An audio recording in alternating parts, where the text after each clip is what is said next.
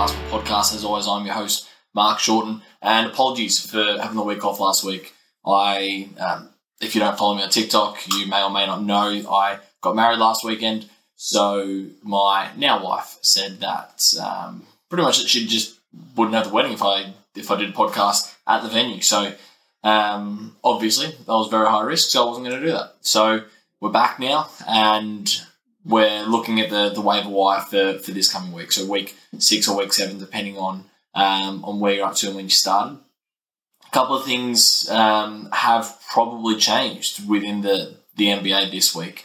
Ja Morant being out for a couple of weeks is a big one. Obviously, he's a high usage guy. That means that there's going to be a number of players who are worth picking up. Guys that are under 30 or under 30% owned in some places, under 40% owned in most places, that definitely are going to reap the benefits of having a higher usage in the next couple of weeks. And that probably kicks us off for the podcast. And we are going to speak about 2 Memphis guys that I probably could speak about 3. The other one being, I could speak about 4 Memphis guys, being DeAnthony Melton and Tyus Jones. But the ones that I'm going to talk about are the ones who are probably a bit more well-rounded with their stats. Players who are running hot right now as well. So the 2 guys I want to talk about, Desmond Bane being one of them, and Dillon Brooks is the other. So this week Memphis have got 3 games. Desmond Bane is probably, if I was to pick between the 2, I'd say Desmond Bane is going to be my pick. 17 points over the last 15 days, 2.6 triples, 53% from the field, 4 boards and a steal. He just does a bit of everything, and he's doing it with really good percentages as well, which is what we really like to see. I think that the job share that was between DeAnthony Melton, between Desmond Bane and Ja Morant, obviously they rotated through a bit of that. Desmond Bane plays obviously more of the 2-3 than the other 2 guys do, but it just means that he's going to get more of a share as well. Over that space, he has been playing just shy of 29 minutes. I would probably suggest that's going to tick up slightly.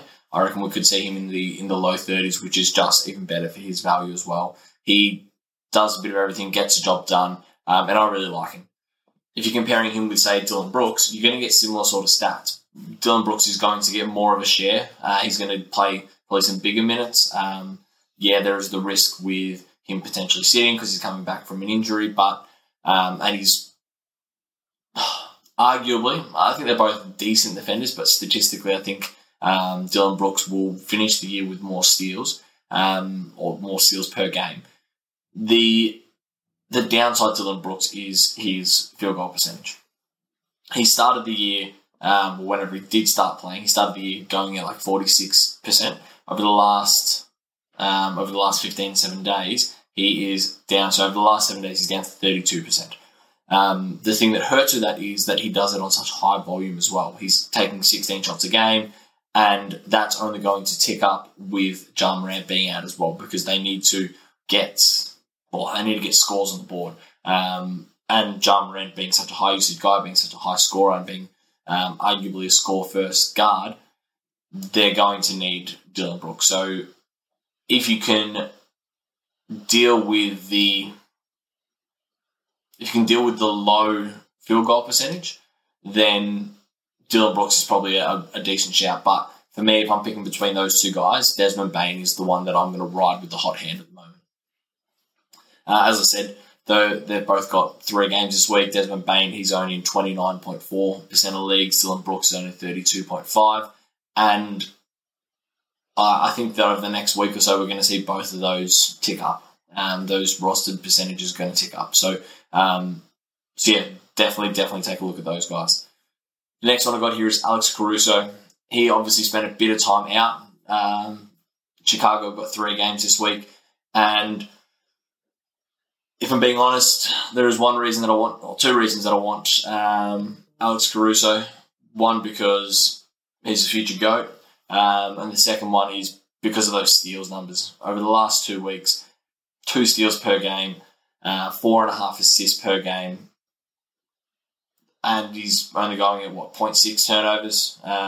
The rest is not amazing. It's if you're wanting points or you're wanting boards or you're wanting good percentages, threes, all that sort of stuff, Caruso's probably not going to be your guy. But if you are wanting assists and you're wanting steals, then Alex Caruso is definitely somebody that you're wanting. He's just a shade under the 40% ownership, so he's at 36% ownership, and that's increasing as well. A lot of people are finding that he's not just a flash in the pan. He is a solid defender. He's getting 34 minutes a night, which is awesome to see. And those steal numbers are genuinely able to be sustained throughout the course of the season. So I really, really like Caruso if you're looking for someone who is going to be a defensive specialist with a couple of assists as well. The next one, if we're going down the lines of defense, Jared Vanderbilt. He's taken over the bulk of the starting role and the bulk of the minutes that Jaden McDaniels wasn't able to perform on.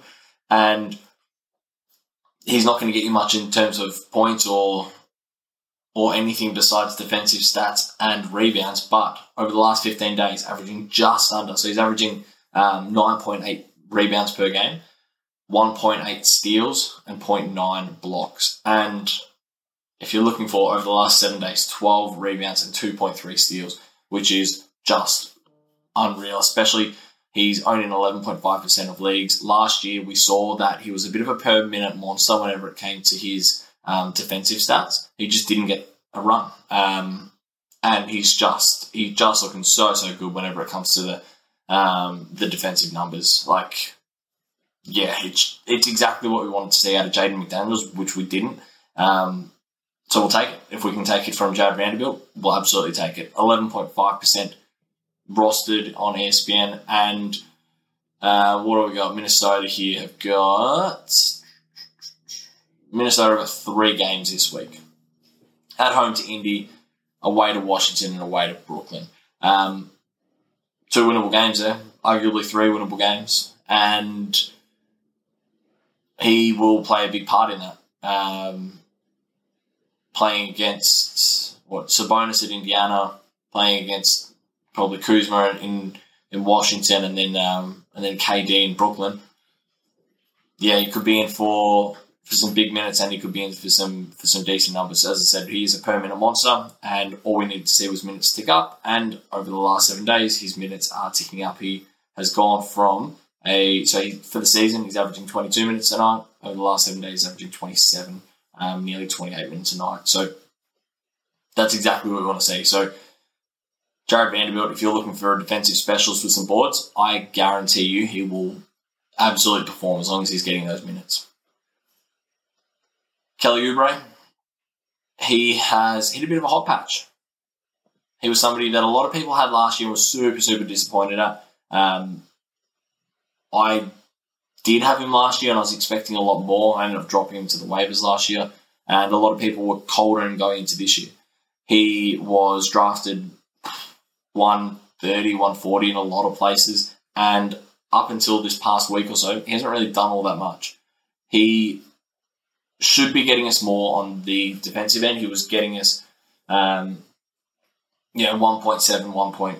1.8 steals whenever he was in Phoenix with a block, which is really good numbers. As long as you can get around that 2.5 stocks per game, you've got value in fantasy. And he hasn't really done that last year in Golden State, and then this year in Charlotte. But hey, he's hit a purple patch whenever it comes to his points. Last 3 games, 21, 27, and 23.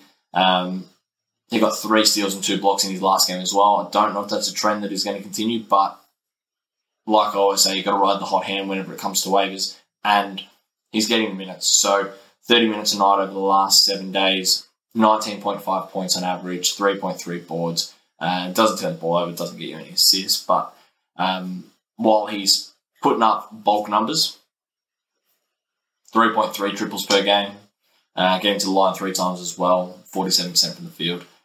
While he's doing that, I definitely think that he's somebody that is worth a look at whenever it comes to your waivers this week. Charlotte have got 3 games, away to Chicago, game off away to Milwaukee, and then they've got 3 days off before the start of a doubleheader.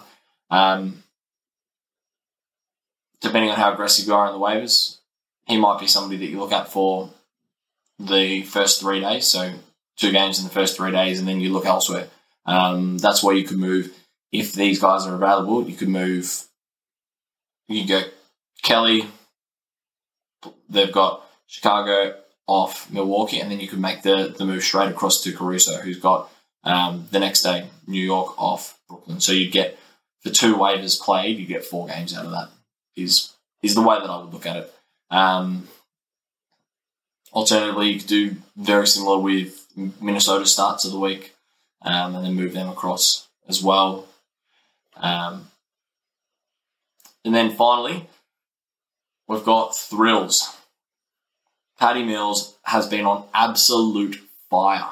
And look, he's not going to, I don't think he's going to average 20 points for the year. I'd be very surprised.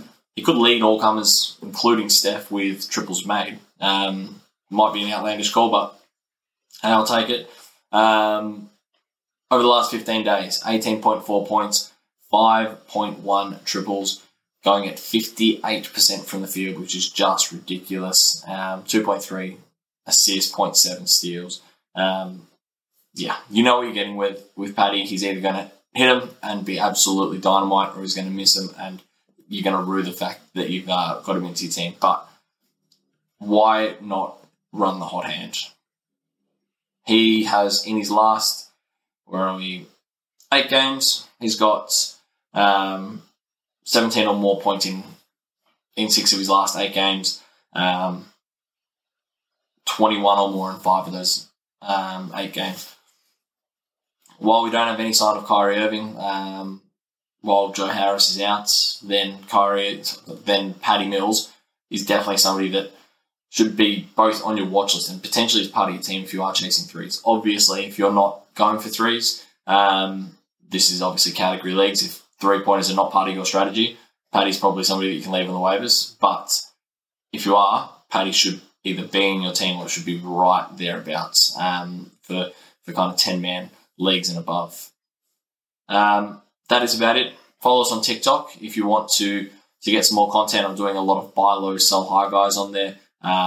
Also answering a lot of questions. There's been a fair bit of talk about what I do about Karis LeVert. Good to see him bounce back today. A lot of talk about what I do with Zion, what sort of trade should I look at for Zion, James Harden, Shai Gilgeous-Alexander, all these sort of guys that have not been playing amazing to start the year, and what's the sort of strategy around either keeping them or moving them on. So definitely add us on TikTok if you haven't already. And if you are new here, do not forget to rate and subscribe.